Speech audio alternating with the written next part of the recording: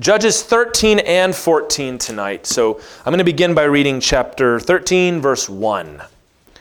And the people of Israel, again, did what was evil in the sight of the Lord. So the Lord gave them into the hand of the Philistines for 40 years. We have come to what is called the Samson cycle. This is several chapters that are going to focus on Samson. Most of the other judges we've looked at have either had just a few verses or part of a chapter. Gideon had a long section. Samson is going to have a long section also. And he's actually the last named judge in the book of Judges. So we'll have hit all of them at this point. But we are still in the downward spiral that is the book of Judges, where the people will sin, the Lord will deliver them over to an oppressor, they will cry out for help, God will raise up a judge, they will follow the Lord again for a time, and then it starts over again. And that's where we are here in the story. We saw back in chapter 10, verse 7, before the story of Jephthah, that God sold Israel into the hands of the Ammonites and the Philistines. And I mentioned that those stories are probably happening around the same time. They are different regions. One is mostly happening in Gilead on the eastern side of the Jordan, and this is going to be happening in the mainland. So Samson and Jephthah probably overlap to some degree or another. A lot of these stories probably do. But Jephthah handled the Ammonites. Now we're going to turn to the Philistines, and Samson is going to handle the Philistines. We've already talked about them a little bit. The Philistines are what are known as the sea peoples, that they came from the Mediterranean Sea. They came from the Great Sea. We historically believe they came to the land of Canaan in force shortly after the Israelites did, around 1200 BC. So that would be approximately 200 plus years after the Exodus is over. And there were Philistines there. We read about Isaac having interactions with them. We've already read about Shamgar dealing with them some. But we believe that the Philistines came from the island of Crete. We talked about the Caphtorim in Genesis 10:14. Joshua 13:3 talks about these Philistines that came and established 5 city-states. And those 5 cities are Gaza, Ashdod, Ashkelon, Ekron, and Gath. I wrote Gaza twice. Gath was the other one. It's where Goliath came from. And the Philistines were different because they had more of a Greek culture about them. They weren't Semitic in their ethnicity. So they came and their governance is seen to be a little bit different. Their gods were slightly different, although again, there's a lot of overlap. And their technology was stronger. They were using iron while everybody else was using bronze, which gave them an advantage over the rest of the people. They worshiped the fish god. They worshiped Dagon, who we will meet in a little bit here, and he's going to be shamed before the Lord of hosts.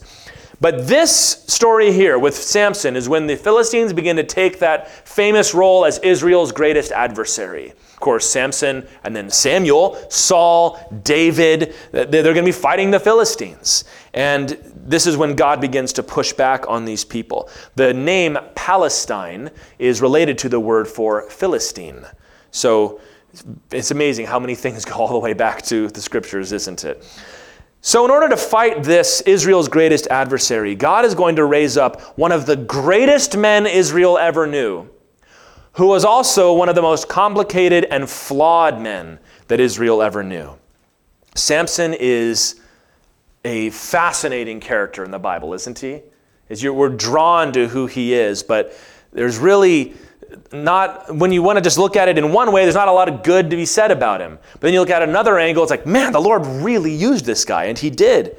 You can see as we've gone through the book of Judges, starting with Othniel going through, there's been that steady decline in the quality of the men God has used. And Samson is going to be the ultimate example of a lot more flaws than commendable attributes. Although, as I've said many times, these are still the good guys. We still like Samson. He's just a tragic figure. So let's go through chapter 13 pretty quickly. I want to focus mostly on chapter 14 tonight. There was a certain man of Zorah, of the tribe of the Danites, whose name was Manoach, but we'll call him Manoah. And his wife was barren and had no children. And the angel of the Lord appeared to the woman and said to her, Behold, you are barren and have not borne children, but you shall conceive and bear a son. Therefore be careful, and drink no wine or strong drink, and eat nothing unclean, for behold, you shall conceive and bear a son. No razor shall come upon his head, for the child shall be a Nazirite to God from the womb, and he shall begin to save Israel from the hand of the Philistines. Then the woman came and told her husband, A man of God came to me, and his appearance was like the appearance of the angel of God, very awesome. I did not ask him where he was from, and he did not tell me his name, but he said to me, Behold, you shall conceive and bear a son. So then drink no wine or strong drink, and eat nothing unclean, for the child shall be a Nazarite to God from the womb to the day of his death. And then Manoah prayed to the Lord and said, O Lord, please let the man of God whom you sent come again to us, and teach us what we are to do with the child who will be born. And God listened to the voice of Manoah, and the angel of God came again to the woman as she sat in the field. But Manoah, her husband, was not with her. So the woman ran quickly and told her husband, Behold, the man who came to me the other day has appeared to me. And Manoah arose and went after his wife and came to the man and said to him, Are you the man who spoke to this woman? He said, I am. And Manoah said, Now when your words come true, what is to be the child's manner of life, and what is his mission? And the angel of the Lord said to Manoah, Of all that I said to the woman, let her be careful. She may not eat of anything that comes from the vine, neither let her drink wine or strong drink, or eat any unclean thing. All that I commanded her, let her observe. We'll pause right here. This is Zorah, which is down south central Israel, due west from Jerusalem, more or less, not too far. Israel had not taken possession of this city yet, but if you know where that is, it helps you orient yourself. And there's this man, Manoah, and his wife, who has not had any children, and there is a visitation from the angel of the Lord. I think this is one of those cases that the writer to Hebrews warns us about in Hebrews 13:2, that there are many who have entertained angels without understanding it, so be nice to everybody, is what he's trying to say. And 3 times, you heard it, 3 times he gives the instruction of the rules that this child is not to break, because the child was to be a Nazarite. Numbers chapter 6 gives us the rules of what a Nazarite was to be. A Nazarite was a vow that you would take, not usually for your whole life, but for a short time, where you would abstain, all those things you just said. You would abstain from normal kinds of uncleanness, like dead bodies. You would not mourn for the dead, for example, during this time. You would not drink wine or strong drink, and you would be extra careful, is the idea, of to not violate the commands of the law. And you would do this, you'd grow out your hair. When it was over, you would cut your hair, you would offer it on the altar with a sacrifice, and it was done as an act of devotion and worship to the Lord. We see Paul take on a Nazarite vow in the book of Acts. What's unusual about this story is that Samson was to be a Nazarite from the time he was born until the day of his death. So never to stop living this way. The other 2 examples in Scripture of this, although we are uncertain, but I think it's pretty convincing, I can talk about you later if you want, is Samuel was also a Nazarite from birth, and John the Baptist was likely also a Nazarite from birth. The reason for this is God is going to give them a child to defeat the Philistines. I'm going to give you the kid who's going to rise up and get rid of these guys. Actually, to begin the process. It would be David that would finish this ultimately. This is a heavy responsibility. So he said, I'm going to give you extra steps to take to ensure that this one is going to listen to me. Jephthah loved the Lord, but Jephthah had allowed a lot of this pagan ideas to come into his life, and he tragically sacrificed his own daughter, as you saw. So the Lord goes, let's take this one from the womb. He wasn't virgin born, but God enabled them to conceive in the usual way, but we're going to protect him from the day of his birth. It's a pretty heavy thing, a pretty exciting thing. So verse 15, Manoah said to the angel of the Lord, Please let us detain you and prepare a young goat for you. This is that Middle Eastern hospitality you may have heard about. And the angel of the Lord said to Manoah, If you detain me, I will not eat of your food. But if you prepare a burnt offering, then offer it to the Lord. For Manoah did not know that he was the angel of the Lord. And Manoah said to the angel of the Lord, What is your name, so that when your words come true, we may honor you? And the angel of the Lord said to him, Why do you ask my name, seeing it is wonderful? A little Aslan moment there, huh? So Manoah took the young goat with the grain offering and offered it on the rock to the Lord, to the one who works wonders. You can underline that. There's some difference of translation there. And Manoah and his wife were watching. And when the flame went up toward heaven from the altar, the angel of the Lord went up in the flame of the altar. Now Manoah and his wife were watching, and they fell on their faces to the ground. The angel of the Lord appeared no more to Manoah and to his wife. Then Manoah knew that he was the angel of the Lord. And Manoah said to his wife, We shall surely die, for we have seen God. But his wife said to him, If the Lord had meant to kill us, he would not have accepted a burnt offering and a grain offering at our hands, or shown us all these things, or now announced to us such things as these. Manoah is kind of a neurotic figure in this passage, isn't he? There are some that think this is trying to paint a further picture of the weakness of the men in Israel at this time. I don't know if you can push it that far. I probably would have reacted about the same way too. If you light a fire and then it explodes toward heaven and the guy you're talking to goes up with it.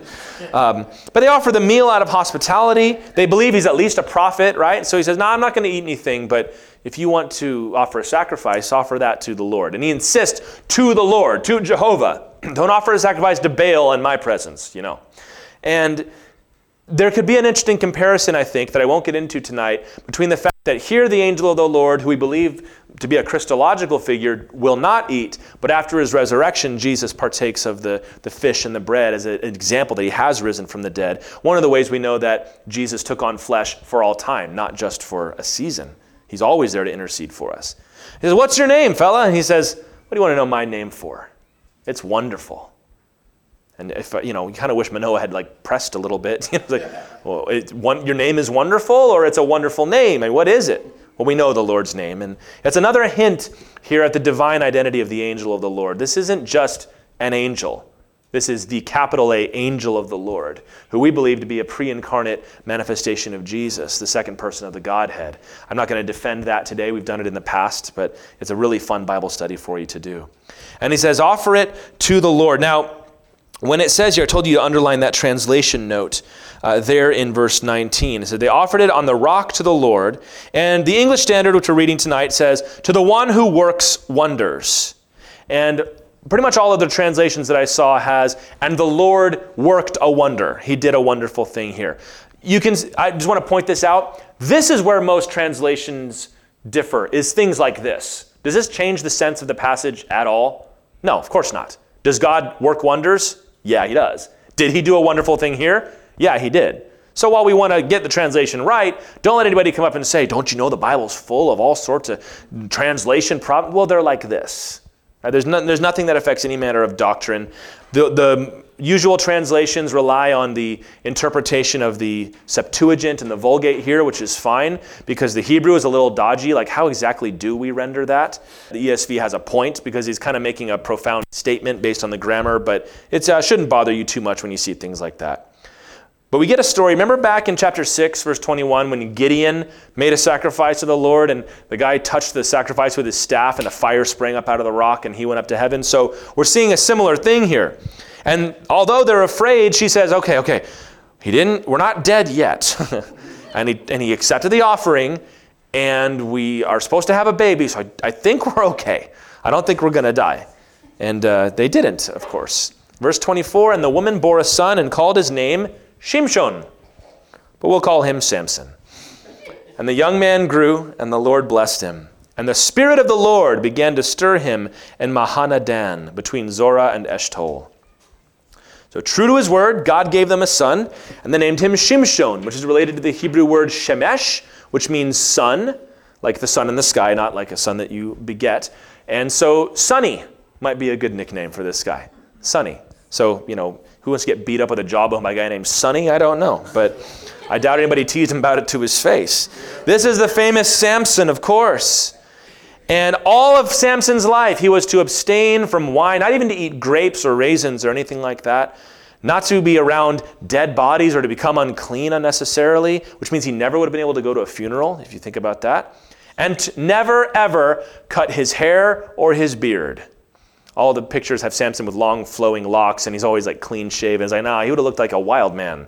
He would have had hair all the way down, and we were going to read about the locks of his hair, because over time it would have dried out. It would have begun to nap up into dreadlocks kind of looking thing. I don't know if he styled it or not, but that's what happens. His beard would have been long, and that's the picture that we have of Samson. And he's going to kind of act like a wild man, isn't he?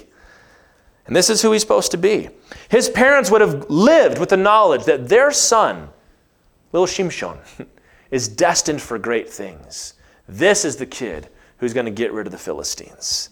This is the one who's going to raise it. And I'm sure they would have told him. And the reason I think they told him is because Samson has an awful lot of swagger for somebody who hasn't accomplished much yet when we first meet him. They would say, you're the one, the chosen child. I am? Yes, you are. Wow, that's great. And they would have known, to focus on our theme for tonight, that he had incredible potential. incredible potential. And that's what I want to talk about tonight, is what are the strengths and the pitfalls of a person or a nation or a church or a generation that has great potential? How do you handle it in yourself? How do you handle it in other people? Samson, of course, was destined for great things. God had told them as much. But we run across people that you see them and you know, man, you could accomplish anything. Every parent loves their kids, but we all know certain people that are going to go far. Now, I played football and I played fine, but there was a kid on my team named Logan who everybody knew, if you had to place a bet on which one's going to go pro, it's this kid. Not that he was, dominating everybody. You could just tell there's potential in this guy, and he plays in the NFL today, actually. Or you see somebody in school and I get good grades, but that kid just breezes by, right? So that's potential. There are charming people that just everybody they talk to just likes them instantly. That's a kind of potential. People have great resources. Sometimes not something you earned or deserved, but somebody who's born into wealth, for example. There's great potential there. Somebody that has talent. It's always fun when you meet somebody that finds that thing that they like, that they are also good at. And when those two things align, it's like that's an amazing amount of potential in somebody. Beauty is an example of potential as well. Somebody who's very attractive, male or female. It's like there is something to be done with this person. There are going to be doors that open for this person that might not open for everybody else. Opportunities that are going to be available. And even to say that, there are opportunities that are forms of potential. You get accepted to a certain university, potential comes in. And it can be something just like power. The United States has more potential to affect the world than a lot of other smaller countries. These are the things I'm talking about. And we get very excited when we see these things in our kids, which is what he said, what are we supposed to do with this kid? How do you raise a kid like that? Maybe some of you have asked the Lord similar questions. And we can get excited about this in ourselves or others. But as we're going to see, Samson is the biggest example in the Bible maybe of wasted potential. Of somebody that could have been something great and yet fell short of what he could have been. And there are several specific pitfalls that Samson demonstrates for us that must be overcome if either you or someone you love, or even broader, the church, the country, the community, whatever it might be, must overcome in order to succeed. Because while Samson has an awful lot of good to say about him, as do Jephthah and all these guys, there is a negative example that we must observe as we go through. And so as Samson is growing up, living in the hill country, because back in chapter 1, verse 34, the tribe of Dan was unable to drive out the Amorites, and they went up and lived in the hills rather than going down into the valleys and taking possession of the fertile land there. He sees that it's the Philistines disarming my people, the Philistines taking these tributes from us, the Philistines mocking our gods, and the Spirit begins to stir up this young man. And we're going to see he had the possibility to do amazing things if he could just get out of his own way. So tonight we're going to talk about the things that got in Samson's way to help us avoid them in ourselves, and maybe also help lead somebody else to not fall into those traps either. So let's get into chapter 14 now. And there's quite a bit of humor, in my opinion, in this story. Samson is a colorful character. He went down to Timnah. And at Timnah, he saw one of the daughters of the Philistines. Then he came up and told his father and mother, I saw one of the daughters of the Philistines at Timnah. Now get her for me as my wife. You like that? Go get her.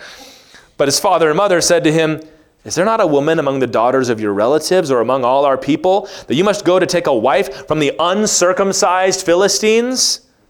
That was a specific insult they levied against the Philistines, because all the tribes around them also practiced circumcision, as is still the case to this day. The Greeks and those that came from that culture, like the Philistines, didn't do that. But Samson said to his father, get her for me, for she is right in my eyes. His father and mother did not know, this is such an interesting little verse, that it was from the Lord, for he was seeking an opportunity against the Philistines. At that time, the Philistines ruled over Israel. So when he's grown, Samson went down, and you might want to mark in your Bible all the places it said that Samson went down, because he's going down. That's a big theme in the book of Jonah too. He goes down, down, down, down, down until the Lord brings him up. That's what's going to happen to Samson too. But he's smitten with this Philistine girl.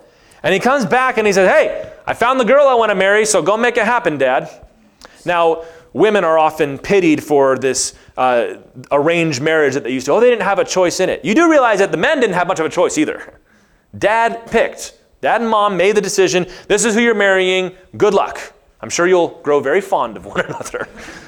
But he says, hey, Dad, go get a wife for me. That's not how this was done.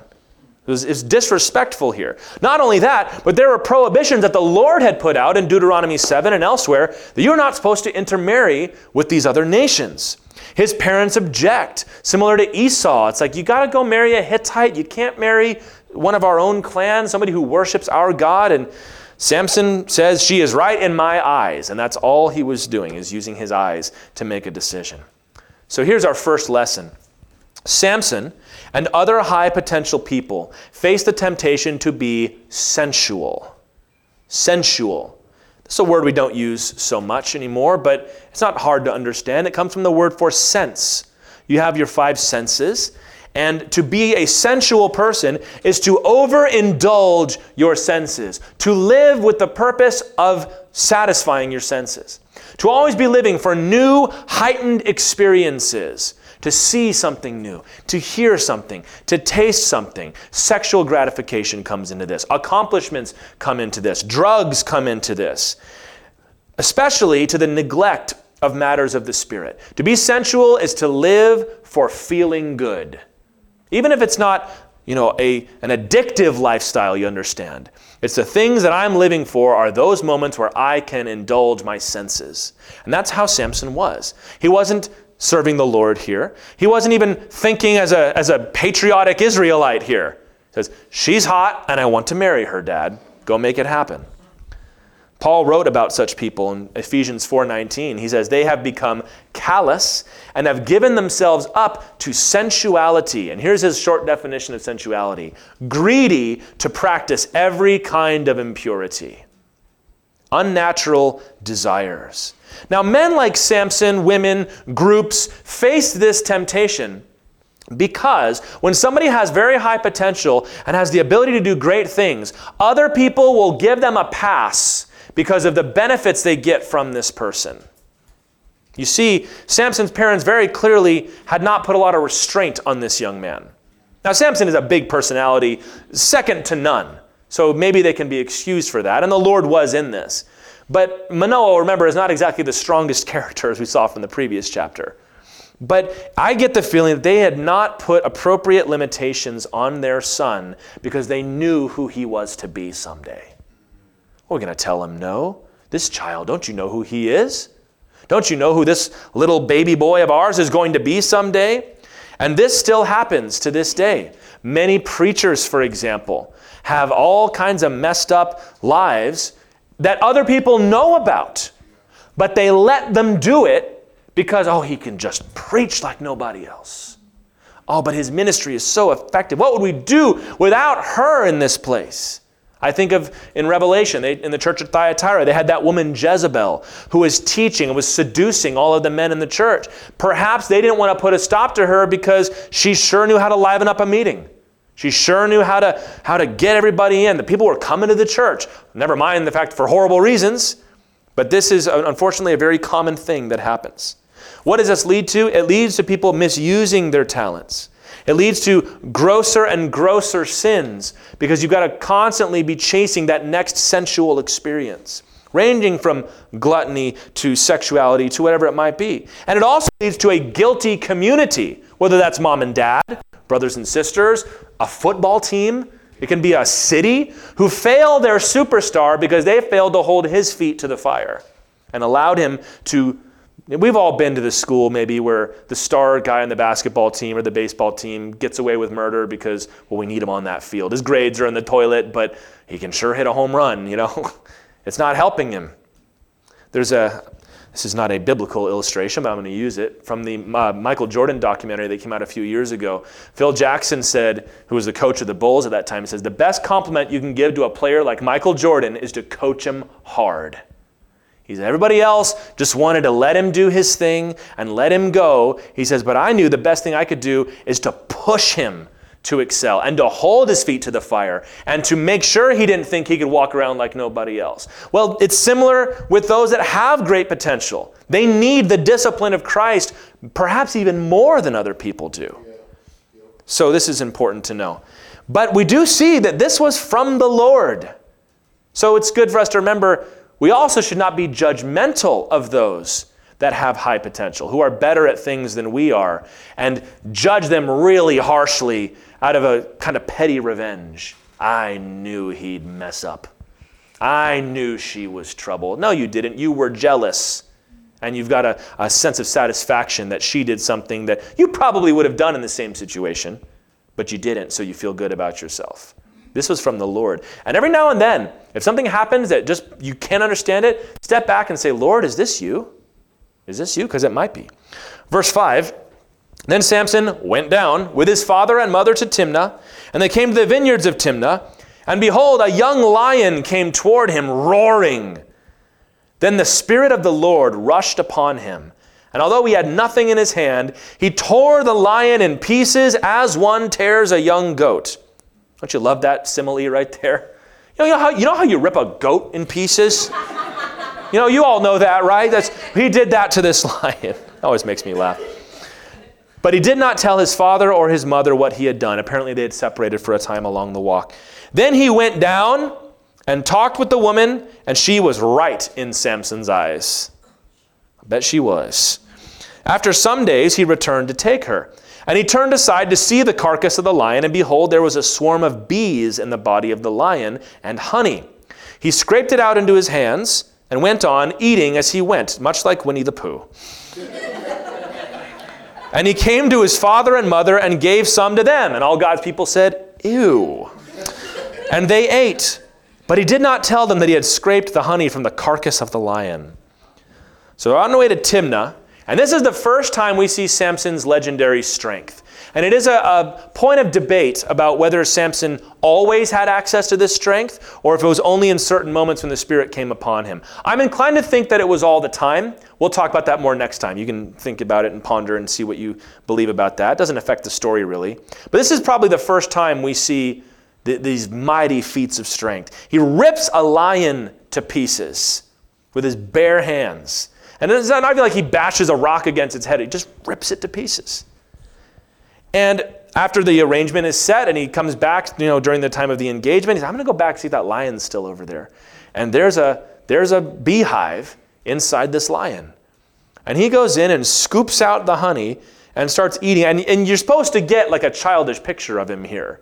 Like he's this big, strong man, but he sees candy on the side of the street or sees the gum, stuck under the table, and he's going to, start eating it.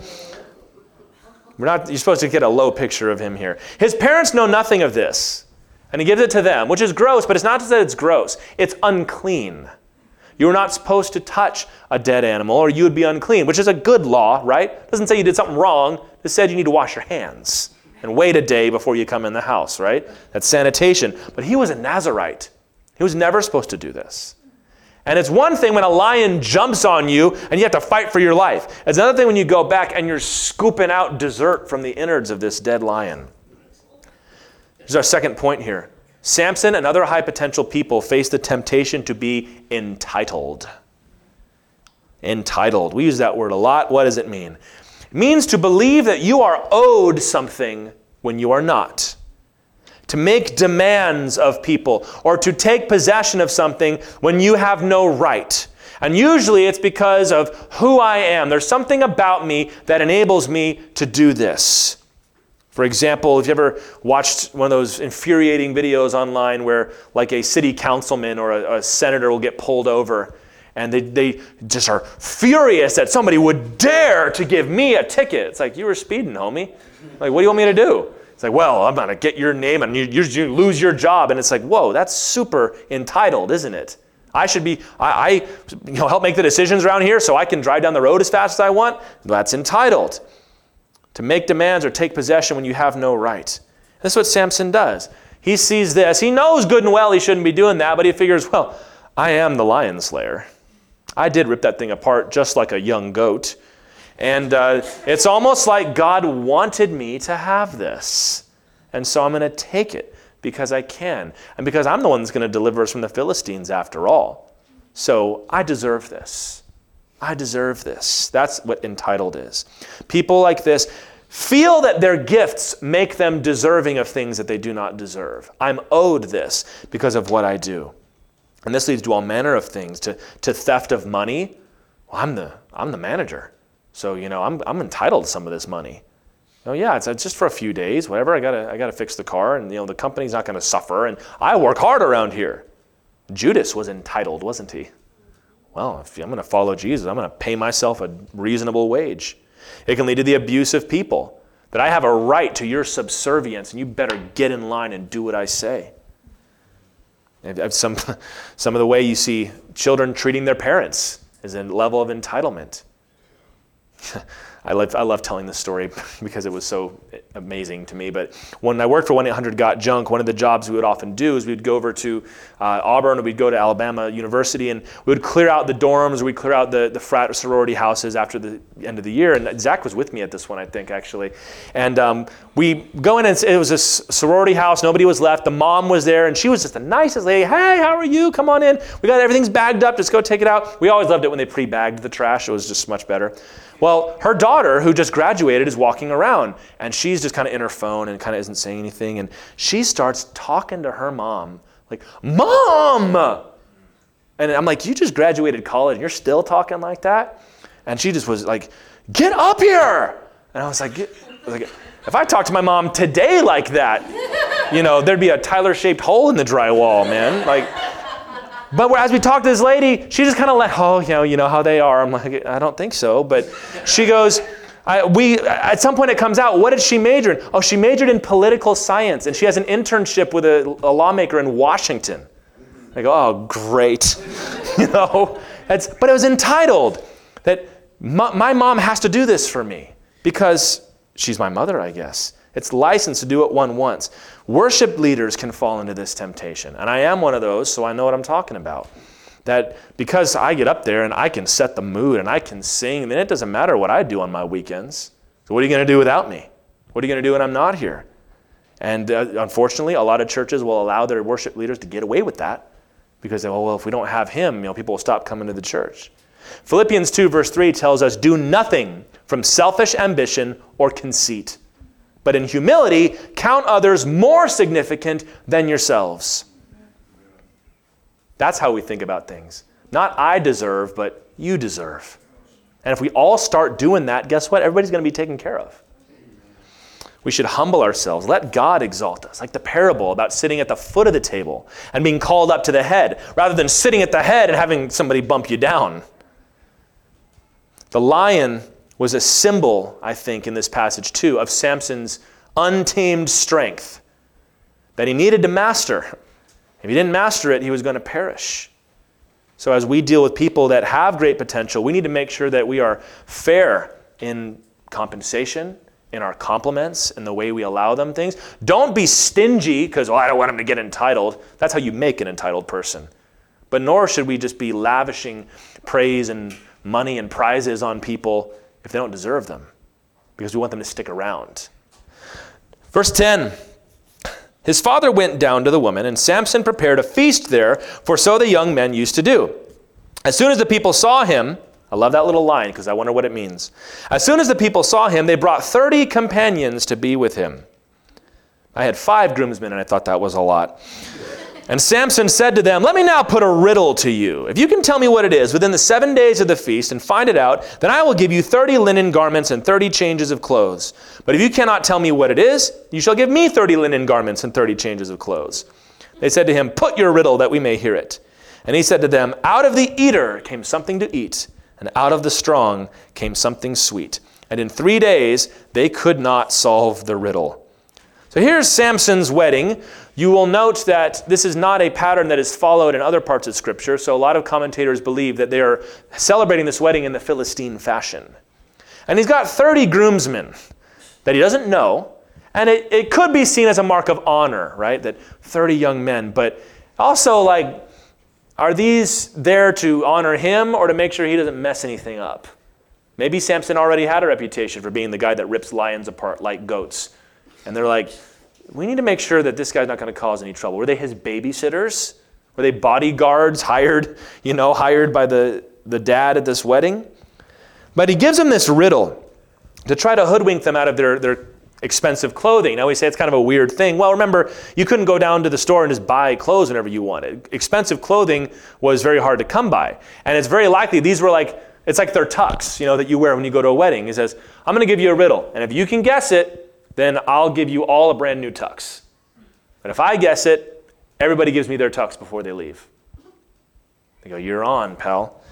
Now, of course, there's no way that they could guess this riddle, which is all contributing to the sense I can read here of a bit of threat and tension in this story.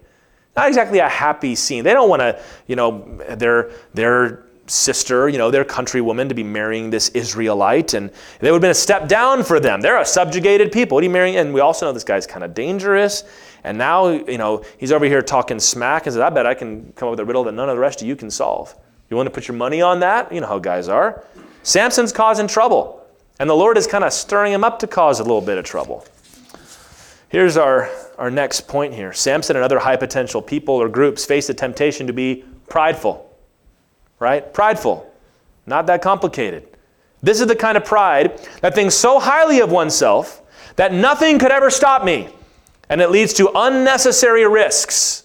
Whether it's something like this, where we're going to have a scrap if this doesn't work out for you, Samson. We're going to see how it becomes even more dangerous. But also of relationships. That you start treating other people in such a way that risks rupturing the relationship. Maybe you've known somebody that was so prideful and so arrogant, they would run roughshod over you with the expectation they're not going to do anything about it.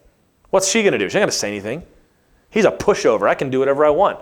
How can you talk to him that way? He ain't going to say anything. That's pride.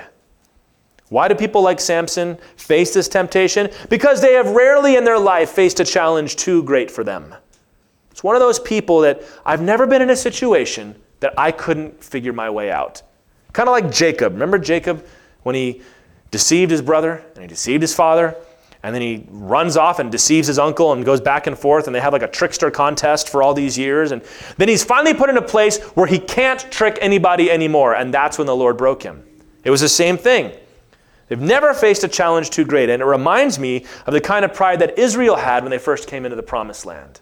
Joshua 7, 3 verse 5, you probably remember this story. They returned to Joshua, the scouts did, and they said to him, don't have all the people go up, but let about 2,000 or 3,000 men go up and attack Ai. Do not make the whole people toil up there, for they are few. So about 3,000 men went up there from the people, and they fled before the men of Ai. And the men of Ai killed about 36 of their men and chased them before the gate as far as Shebarim and struck them at the descent. And the hearts of the people melted and became as water. That's pride. We just made the walls of Jericho fall down. We just crossed the river without, building a bridge. Need I say more?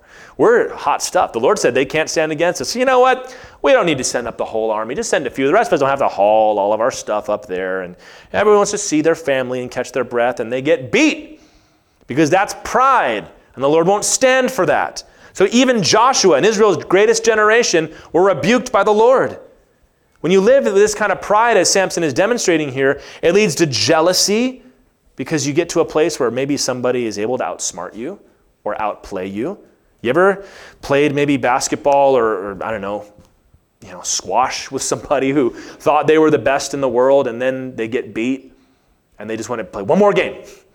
2 out of 3. 3 out of 5. 5 out of 7. Oh, that one didn't count. That all of a sudden they're very finicky about the rules, right? Like, oh, you were on the line. It's like, well, who cares, man? We're just playing a game. No, this is serious. That's what happens when you're prideful. It leads to anger. And it, of course, leads to inevitable failure, because eventually you're going to take it too far. And there will be people that will have a spouse run out on them, and they'll be shocked. And you say, what happened? Well, nothing out of the ordinary. I don't know what happened. And you talk to the other person that left, and they say, she'd been yelling at me for 25 years. I couldn't take it anymore. She's like, well, I just kind of thought that was okay because you never said anything before. Because that's the kind of pride that never thinks anything's going to go wrong. So sure, I'll bait these 30 rough, tough guys that were hired to watch me. I'll try to steal from them as best I can, even though my wife's going to be living here and presumably me too, because I get away with anything. I always have. I rip lions to pieces. I eat the honey and nobody catches me. That's pride. We've got to remember where skill comes from, y'all. It comes from the Lord. It comes from Jesus. And we have to be good enough friends to one another to rebuke each other. When you see somebody growing prideful, taking unnecessary risks, I'm not talking about taking, big shots. There are people that the Lord puts in our lives that are there to help us by taking big steps. To throw the Hail Mary pass and score a touchdown. To lob the ball from half court and it goes in. The Lord raises up people like that, like Joshua and Samson. But you need to also watch that they don't start to confuse the Lord using them to do great things with, I can do whatever I want. Even our great country, which is the strongest and best in the whole world, I still believe that. If we think that we did this, we're going to lose it. Because it is the Lord who raises up and tears down nations. And then when righteousness exalts a nation, but wickedness will tear it down. We have to remember that. Samson thinks he's unbeatable, but he's about to find in the next few verses that even he has a weakness. And I will give you one guess on what that might be. But it might not be what you think. Verse 15 through 18. On the fourth day, they said to Samson's wife, entice your husband to tell us what the riddle is, lest we burn you and your father's house with fire. Have you invited us here to impoverish us? And Samson's wife wept over him and said, you hate me. You do not love me. You put a riddle to my people. You won't even tell me what it is. And he said to her, behold, I've not even told my mother and my father. I'm going to tell you. Nice guy, Samson. And she wept before him the 7 days that their feast lasted. Ever been to a wedding where the bride was unhappy? Imagine a week of that. And on the 7th day, he told her because she pressed him hard. Fine, I'll tell you. Goodness gracious, woman. Then she told the riddle to her people. And the men of the city said to him on the 7th day before the sun went down, what is sweeter than honey? And what's stronger than a lion? And he said to them, if you had not plowed with my heifer, you would not have found out my riddle. Samson comes up with a lot of little ditties in this story, you'll notice. Kind of the warrior poet type, I guess. Well, Samson's groomsmen have had enough of this. We did not get brought to this wedding to lose money. And they threaten the bride. You either get him to figure out what it is, or we're going to kill you and we're going to kill your whole family. And she goes to Samson, and her tactic is not to seduce him, but to nag him. I'm going to whine and cry, and you don't love me, and you don't care. But let's just call the stupid wedding off, because if you can't trust me, and would you stop? You're embarrassing me. Well, you're embarrassing me because you won't tell. And 7 days of that. And that's what got to him. That's the one thing Samson was not prepared to stand against. And it's foreshadowing, by the way, because Delilah is going to do the exact same thing. It's not her seduction that broke him. It was her whining that broke him. And the men, of course, solved the riddle. And now Samson owes a lot of money, represented in high-value clothing here. And he's furious because he knows what she did. If you had not plowed with my heifer, you would not have found out my riddle. Of course, that meaning if you hadn't asked my wife, you wouldn't have known. And there is, by the way, intended to be an innuendo here. So there are some that have even speculated that there was more going on than just intimidation of this woman. That might be one of the reasons he leaves before they're able to consummate the wedding, but it doesn't give us a lot of information on that. The Bible usually doesn't when it's trying to communicate something like that. Here's our point. Samson and other high potential people face the temptation to become fragile. When everything comes easy to you in life, people like you, you're talented, making money comes easy to you, you've never had trouble getting a date in your life, you've never studied for a test in your whole life and you just pass. You show up and it's like, I don't see why people think football is so hard. It's the easiest thing I've ever done in my life. You can fail in that case to develop resilience. You don't get tough. You're unable to handle difficulty and failure. Before we talked about the attitude that makes you think you're king of the world. But this is the attitude that when you inevitably do fail, you break. You break. Samson was not prepared to endure an assault on him from outside his area of strength. Let him try to beat me up. I ripped up a lion. I wish you would come at me and try to break our deal here. Well, we'll get your wife. So whatever, you can't seduce me, man. I'm a man. I take care of my business. All right, fine. What if she nags you for a week? Apparently that is something he was not prepared for. And that's what inevitably happens in life, right? You face something that you're not able to accomplish. You face a struggle in your marriage that you were not prepared for. Something happens in your child that you never dealt with, your wife never dealt with, you don't know anybody who did. So how do we get over this? And if you have not taken the time to develop a reliance upon the Lord and a proper humility, you'll break in those moments. Being fragile makes us fail suddenly and terribly. This is what happens when somebody who's at the top of the world crashes and burns the first time something goes wrong. Because they've never learned how to deal with that before. Even to quit sometimes.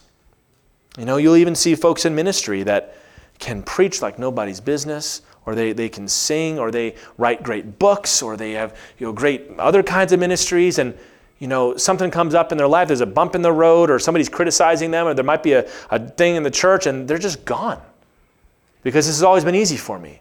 And there wasn't a depth of love for Jesus that were able to just stand through that. Politicians can have this problem. Husbands and wives can have this problem.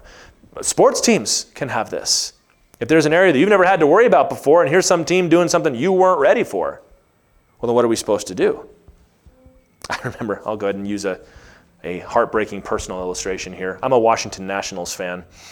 That's the heartbreaking part. But we brought in Bryce Harper, who was just 5-star best player in high school, comes right in. In the first couple of years, man, he's just driving home runs every single game. Then after a year or two, the very smart pitching coaches of the Major League Baseball figured out how to pitch to Bryce Harper. And he spent an awful lot of time swinging with all his might, whiffing, and his helmet flying off of his head. And that season, he became the most angry, violent guy on that team. He was pinning guys up against the wall. He was like slamming his helmet into arguing with the referees, getting tossed out of games. He would overthrow his cutoff man. I'm going to throw it all the way to third base from right field and extra outs, and he didn't want to hear about it. And this was a kid who'd grown up and had always been the best. Never had a problem hitting baseball in his whole life. Well, now there's somebody that throws something you've never seen before. And we saw, he's actually kind of a snowflake, isn't he? This is why God sends his heroes into the wilderness. Everybody that God raises up, they spend some time in the desert, metaphorically, but also literally quite often, to develop that spiritual strength, to have been to the edge of your strength and even of survival and come out of that already. And the Lord says, now you're ready. Even his own son, Jesus. Mark 1, 12-13. First thing that happened after Jesus was filled with the Holy Spirit, the Spirit drove him out into the wilderness. And he was in the wilderness 40 days being tempted by Satan. What do you think of a 40-day nonstop bombardment from the devil? And he was with the wild animals, and the angels were ministering to him. That's why we need those moments. And you don't have to go to the wilderness to get that. You can get that with the Lord voluntarily. In your personal time with Jesus, through the church, through your quiet times. But if you don't build that, you're going to be in trouble. This is why we put our Navy SEALs through the things we put them through. Because what's ever going to intimidate them, right? Same thing spiritually. Samson, though, has been beaten and shamed. So what he's going to do, he's not going to quit. He's a stronger character than that. But he's going to do something about it. He's going to take the fight back to a place where he's strong. Verse 19. And the Spirit of the Lord rushed upon him. And he went down to Ashkelon and struck down 30 men of the town and took their spoil and gave the garments to those who had told the riddle. In hot anger, he went back to his father's house, and Samson's wife was given to his companion who had been his best man. The Spirit comes upon him in power. You've all been filled with the Holy Spirit before. Was it the Holy Spirit empowered Samson to kill 30 guys and steal their clothing? That's in your Bible. Meditate upon that and think about what it might mean. Where'd you get those 30 clothes? Don't worry about it. But he refuses to consummate his marriage, storms off, and they figure, well, we already paid for the flowers, so somebody's getting married today. She marries his best man, and that's actually going to come back in the next chapter. I want to swing this back positively at the end, because this is something that the Lord is enabling Samson to do. This is what God was stirring Samson up to eventually do. Our fifth point is that Samson and other high potential people, despite their flaws, despite their pitfalls, are incredibly capable. Look at what he's able to do. We are in awe of Samson here, with the power to defeat the Philistines. Such people that can come in and lead when everybody else is afraid, to plan when everybody else is confused, to sing in a way that causes us to weep or to shout for joy, to inspire other people, to build something amazing. That's why we love heroes. That's why we love people from our own family all the way up to men that are going to have statues built of them. That there are people that have incredible potential, and when we see what can come of them, that's why we are prone to overlooking some of those other things. It's not good to overly focus on some of these negative things, because many times, most times maybe, the positives outweigh the negatives. When you know somebody that is fallen short in some areas, but they're trying, and boy, when they try.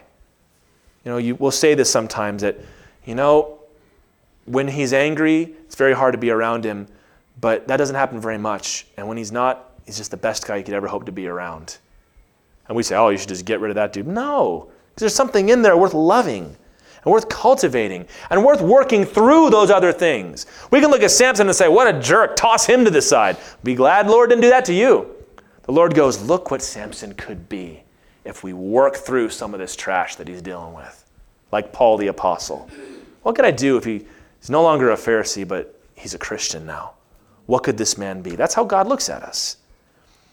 If a person with great potential is able to harness that energy, they can change the world. And we all, to one degree or another, have one area in our life, or maybe more, that we can change the world, or at least our world. And what is the case that we ought to be aware of? If there is somebody that has the ability to change the world, they probably will. And it's up to us as parents or as children or as a community, as teammates, as a church, to help them work through those things so that what they do will be done in honor of God, not for their own satisfaction. That's why God made Samson a Nazirite from birth. Because I know what I'm going to make this guy to be. And if we can break the cult, then he'll run faster than he ever could before. If I can teach him to honor me, if I can put these extra restrictions on him to help guide him in this way, we all need that discipline. That's why Paul said in 1 Corinthians 9, I discipline my body and keep it under control, lest after preaching to others, I myself should be disqualified. He's saying, I don't want to end up like Samson. I want to finish like Samson could have finished in the area God has raised me up to be. All this to say, we don't want to look too poorly on Samson. He was a great man. He was a man of God. But he could have been so much more. And that's why it's tragic. And we're going to talk more about him for several weeks. We're going to look at him. But I wanted to focus on this theme here tonight. We love our children. I love that question. How are we supposed to raise a child like that? We love our children. We love our heroes. We love our leaders. I'm reading a book right now about the American Revolution. I don't know how many of those I've done. It's been several. Let's put it that way. And I love reading about those guys. When I hear those names, it's like, hey, that's Washington, all right. Patrick Henry, liberty or death, go for it, man. But then sometimes you read about the things they did and you go, oh no, why did you have to say that for? Why did you have to go there? Why did you have to? And not just for historical figures, but even friends that we have. One of my best friends growing up, who is dead now, and he's not with the Lord. He had the most potential of any creative or musician I've ever seen in my entire life. Everything came easy to him. And he fell into every single one of these things that we've been talking about tonight. And he did not end well. And even ourselves, we have these things. But if we're going to live the life of somebody that can do great things, there's going to be pitfalls along the way. And it's up to us to identify them and minimize them. And it's also up to us as a family to identify them in each other and help one another walk through them. So what do we take from this? Don't be permissive and lenient to people who could be so much more if they were coached a little harder. Alternately, you should not take delight in limiting or throttling those people who have an awful lot to offer. Some people will do that. When there's a very obvious choice for a certain position, and somebody out of spite wants to go with somebody else. Well, they just need to be taught a lesson. People would do this in the youth ministry every now and then, I would see. Unfortunately, you'd have lady youth leaders that didn't like the pretty girls. Well, we all know what she's doing. She hasn't done anything. Well, you know what girls like that are like. And what is that all about? You're going to make her into what you think she's going to be. Or, everybody likes that guy. He's so popular. And he's so you know what? We'll let somebody else have a chance and kind of slow him down because he's probably full of pride. And you can really hurt people doing that way. A lot of pastors' kids get hurt that way, where they're in the churches and they're either given all kinds of permission, way more than they need, but he's always coming down on them. I'm not going to let you be one of those guys. Don't confuse potential with pride. Just look out for it. And it all comes back, though, to the discipline of the Lord, to which we should submit gladly and fully, because it's going to make you a world beater if you submit to it, man. Why wouldn't you? Then, when we're full of the Spirit, trained in His ways, our character's been transformed, that's when we go out and we start to change the world forever.